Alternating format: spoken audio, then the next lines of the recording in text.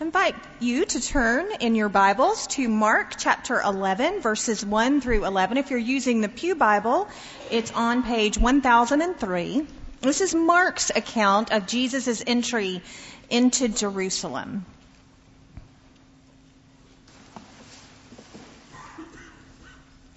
When they were approaching Jerusalem at Bethphage and Bethany, near the Mount of Olives, he sent two of his disciples and said to them, "Go into the village ahead of you, and immediately as you enter it, you will find tied there a colt that has never been ridden. Untie it and bring it. If anyone says to you, 'Why are you doing this?' just say this, 'The Lord needs it,' and will send it back here immediately." They went away and found a colt tied near a door outside in the street. As they were untying it, some of the bystanders said to them, "What are you doing, untying the colt?" They told them what Jesus had said, and they allowed them to take it. Then they brought the colt to Jesus and threw their cloaks on it, and he sat on it. Many people spread their cloaks on the road, and others spread leafy branches that they'd cut out in the fields. Then those who went ahead and those who were following shouted, "Hosanna! Blessed is the one who comes in the name of the Lord. Blessed is the coming kingdom of our ancestor David. Hosanna in the highest heaven."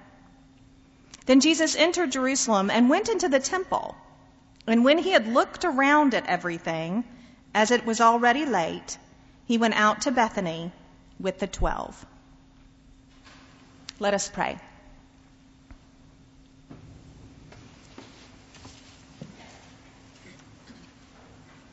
O God, who is still speaking, give us ears to hear with joy what you would say to us today. Open our hearts and minds to Mark's account of your entry into Jerusalem so we can hear his particular view and your particular word for us this day. In your name we pray. Amen. Before there was cable TV or satellite TV or streaming over the internet, there was the Turner Broadcasting System, or TBS. As a kid growing up outside Atlanta in the 1980s, I had not 3 channels, but 4. ABC, NBC, CBS, and TBS, the Turner Broadcasting System, supplying me with all the reruns of the Brady Bunch that I could stomach, every single Braves game, home or away, which is why I'm a lifelong fan, and every Saturday afternoon, one of those wonderful 1950s and 60s Westerns. Thanks to TBS and my free Saturday afternoons, I became a lifelong fan of Westerns. Those familiar movies where everything follows the same plot. It's almost the same backlot studio in all of them. You've got the wooden sidewalks of Main Street with the saloon, of course, that's requisite, a mercantile, and then your generic church over on one side. You've also got the grimy-looking bad guys with their bad hats. And you've got the upstanding, stoic, and rather handsome good guy with his white hat on. And of course, the good guy was never looking for a fight, but he never backed down from one either. So each movie had a couple of variations, but the plot was the same.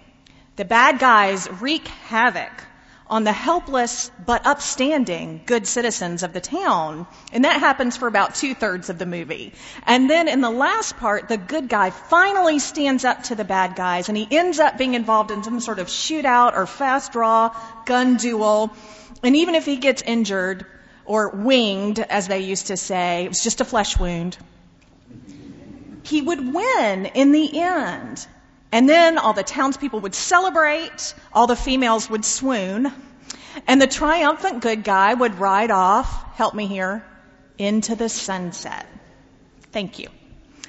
Every Saturday afternoon, I watched completely entranced, although I knew what was going to happen.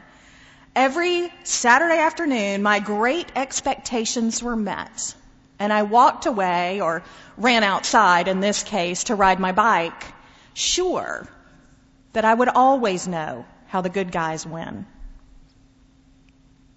First century Israel had their own version of this kind of boilerplate hero story, only their heroes were not cowboys.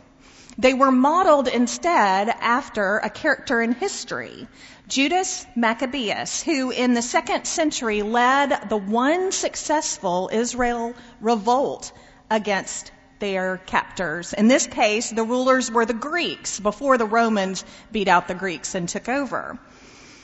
And Judas Maccabeus led a revolt against the Greeks, and for a short bit of time, Israel's kingdom was restored.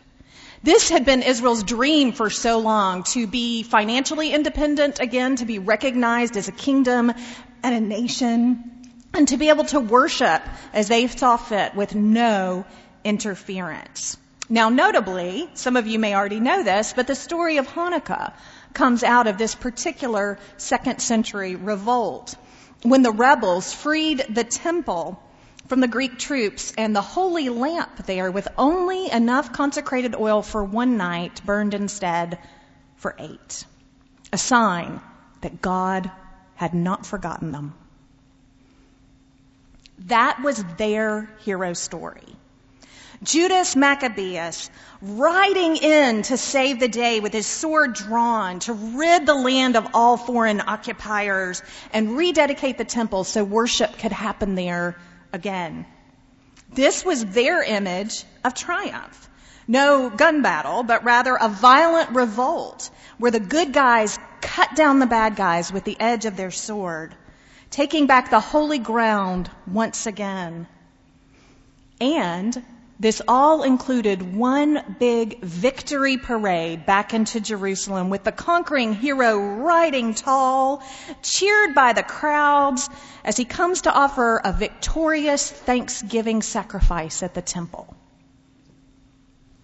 So the crowds that Mark describes on this day, who were streaming towards Jerusalem to celebrate the Passover, they knew this story by heart, in the same way we know the old Westerns by heart. This was their hero story of a long hoped for national recognition and political independence, led by a tall, strong, handsome hero. And now it seems that this conquering hero has come, and he's going to fix everything.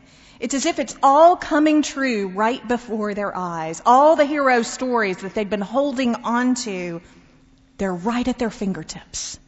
Because this Jesus, who's been taking the countryside by storm with his preaching and his teaching and casting out demons and healing the sick, he's here. He's on the way to Jerusalem, about to come through the city gates in triumph. Everything is about to change. You can feel the joy and the excitement and the great expectations. But as most of us who've been following Jesus for any time at all already know, Jesus loves to turn our expectations upside down and inside out. And Mark's account of Jesus' entry into Jerusalem is set up to remind us just that. At just about every turn in the passage, Jesus does the opposite of what you would expect the conquering hero to do. And Mark's version of Jesus' entry gives us several little winks that Jesus is not the conquering hero that was already scripted, that was already part of their great expectations. The first wink happens in the account where the disciples are going to acquire the colt that Jesus will ride in on. Jesus instructs them to go into the village, and they are going to borrow this colt. You'll notice they tell the guy, we're going to bring him back. We're going to take him, and then we're going to bring him back. And that was because Roman soldiers and Greek soldiers who were in charge were known to just take things that they needed and wanted for that moment and never bring them back. So Jesus instructs them to remind whoever they're taking this from, he's going to bring it back The Lord needs it. But you'll notice he doesn't give them any details to tell. Keep it quiet. Keep it simple. Keep it on the down low. Now, if you're into the conquering hero story, this is a problem. First off, shouldn't you announce to the people you're taking the donkey from that the most important guy in town is going to be riding this donkey? You're lucky your donkey gets to be a part of this story. And secondly, the ride that they're getting is no hi-ho silver, the Wonder Horse. It's a colt. It's a donkey so young that it has never been ridden. Now, the early church, knowing this part of the story, linked that to what the prophet Zechariah said in chapter 9, verse 9. Lo, your king comes to you, triumphant and victorious is he, humble and riding on a donkey, on a colt, the foal of a donkey. But that was a connection that was made later, after the resurrection, after we realized that Jesus truly was the Messiah. So that Zechariah connection that we've already made is not immediately obvious, probably, to the crowds there that day. They're not tuned in to one obscure verse from a minor prophet. They're tuned in to the big, conquering hero story. They're caught up in the moment. They're not thinking little gray donkey, clip-clop, clip-clop. They're thinking big, conquering steed. Mark's next wink comes when the crowds, while they do quote from Psalm 118, do not hail Jesus as the Son of David, as they do in Matthew, or the King who comes in the name of the Lord, as they do in Luke, or even the King of Israel, as they do in John. They just leave the whole king part out, and they never deliberately link Jesus to David. They mention David in their cheer, but they don't link Jesus to David. Instead, they stick to a very simplified version of Psalm 118. Hosanna, save us. Blessed is the one who comes in the name of the Lord. Blessed is the coming kingdom of our ancestor David. Hosanna in the highest heaven. Again, there's that wink. It's as if Mark is saying, let's just forget about that whole king thing. I told you this was not going to be what you expected. And then there's a third wink. After Jesus finally clip-clops over all of the cloaks and the branches that are on the ground, the conquering hero story would say that he should have ridden in to Jerusalem triumphantly towards the temple, ready to make a victorious sacrifice. But instead, Jesus just walks into the temple and, as verse 11 tells us, looks around at everything. Again, we can imagine those caught up in the conquering hero story saying, what? Wait a second. Where's the Thanksgiving sacrifice for the conquering hero? Where's the victory? Where's the flourish? Jesus just walks into the temple area, checks everything out, and then I love the way Mark puts this so casually in verse 11. As it was already late, he went back to Bethany with the 12. Wow. Talk about anticlimactic. No confrontation, no conquering, no dramatic sacrifice of thanksgiving for victory. No entertainment value at all. Jesus just walks in and looks around, and since it was late and likely getting close to dinner, he just heads back to Bethany with the 12. This is not the scene that the crowds were expecting. Jesus is not fitting the bill of the conquering hero. And Mark wants us to see that really clearly.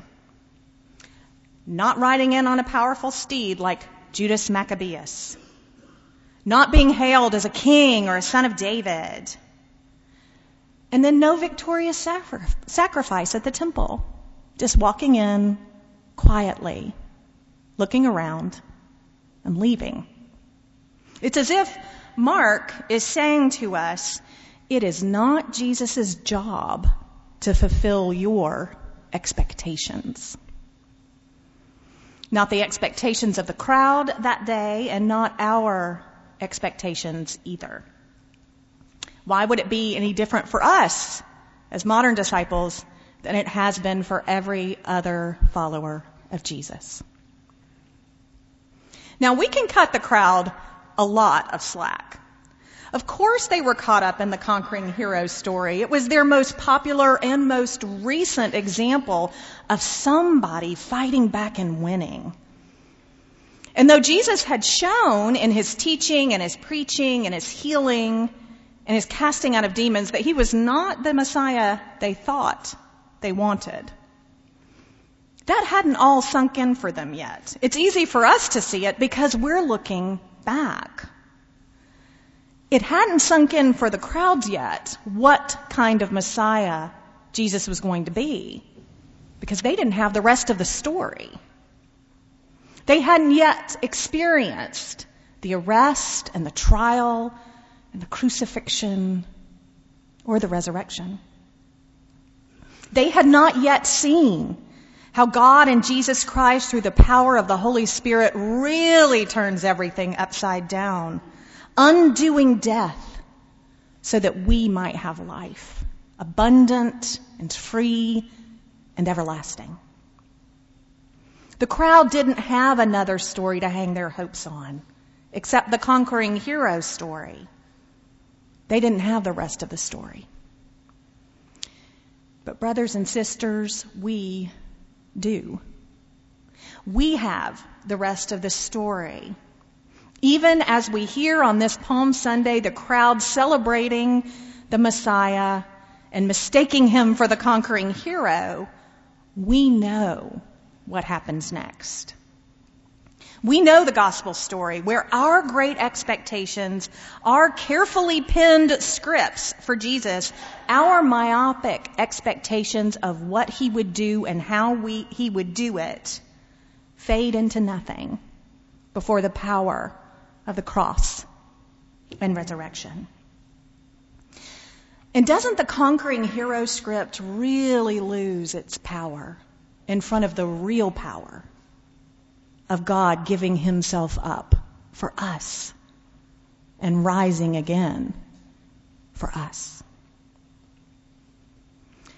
Brothers and sisters, we are not just limited to the part of the story that the crowd knew. We know the cross and resurrection rest of the story. And that changes, or should change, everything. We had a script for Jesus all planned out. And he ripped it up and rewrote it and created a new story for all of us. A story that centers on not my will, but thine be done, as the choir just so beautifully sang. A story centered on, I came not to be served, but to serve. And I came not to condemn the world, but that the world might be saved. No human would have ever written a story this way. We like our conquering heroes, don't we? And isn't it good that we weren't in charge? Another interesting wink from Mark in this passage is that the crowd is both going ahead of Jesus and following behind Jesus. Now, both groups are shouting, Hosanna, Hosanna. But those who have gone on ahead of Jesus can't see him. And if you can't see him, you can't follow where he leads. And that's still true today, isn't it? We can run ahead of where Jesus is leading, where we can't see him anymore. We get out ahead of Jesus, and we get into trouble. No human would have ever written the story the way it happened, which is why Jesus is the author of salvation and not us. Or as a kindergartner in Sunday school several years ago once told me, when I spent 3 or 4 years as the kindergarten Sunday school teacher and found all of my theology challenged, one of the little boys, as we were discussing things, just blurted out, Jesus is the boss of us. And I thought, there it is, in a nutshell. That needs to be a bumper sticker somewhere, and we need to all have it on our card. Jesus is the boss of us. He leads, we follow. Brothers and sisters, how often are we like the crowds that day? So focused on our own expectations of how things should be and how they should go that we get out ahead of the one we're supposed to be following. And when we do that, we forget who is in charge. We forget who is the boss of us. And so often, our expectations of how things should go can easily petrify into demands. Demands that Jesus has to fit into the box we have created for him are nice little organized boxes that go along with how we think things need to happen. And when that occurs, our great expectations get in the way of our ability to say, "Not my will, but thine be done." When our great expectations become too rigid and we get out ahead of Jesus, then it's almost impossible to submit our will to that of the Creator, Redeemer, and Sustainer of the entire universe. And then we forget that wonderful saying, "We plan and God laughs." Or as Isaiah would put it, God's ways are higher than our ways. So the question comes to us this Palm Sunday, courtesy of all of those winks that Mark has given us in his gospel. Where are we out ahead of Jesus in our lives? Where are we running ahead of him so that we don't have our eyes on him and we can't follow? Where is our fear and anxiety and need to control getting in the way of us following the one who leads the way through the cross and the empty tomb? Where are our great expectations for how God ought to do things keeping us from participating in what God is actually doing here in our lives as individuals and as a congregation? As we enter into Holy Week together, and I've been studying this passage from Mark all week, I am reminded that I sure don't want to have my nose so stuck in the script that I think Jesus should follow, so stuck in the script of my great expectations that I miss out on what he's actually doing right here, right now. Let us not settle for some familiar, human-sized, canned script. Let us not fall for the wonderful conquering hero myth of the Westerns. Let us instead follow the author of our salvation, who is writing something new in us today. Something far beyond, something far better, and something far greater than our great expectations. In the name of the Father, Son, and Holy Spirit. Amen.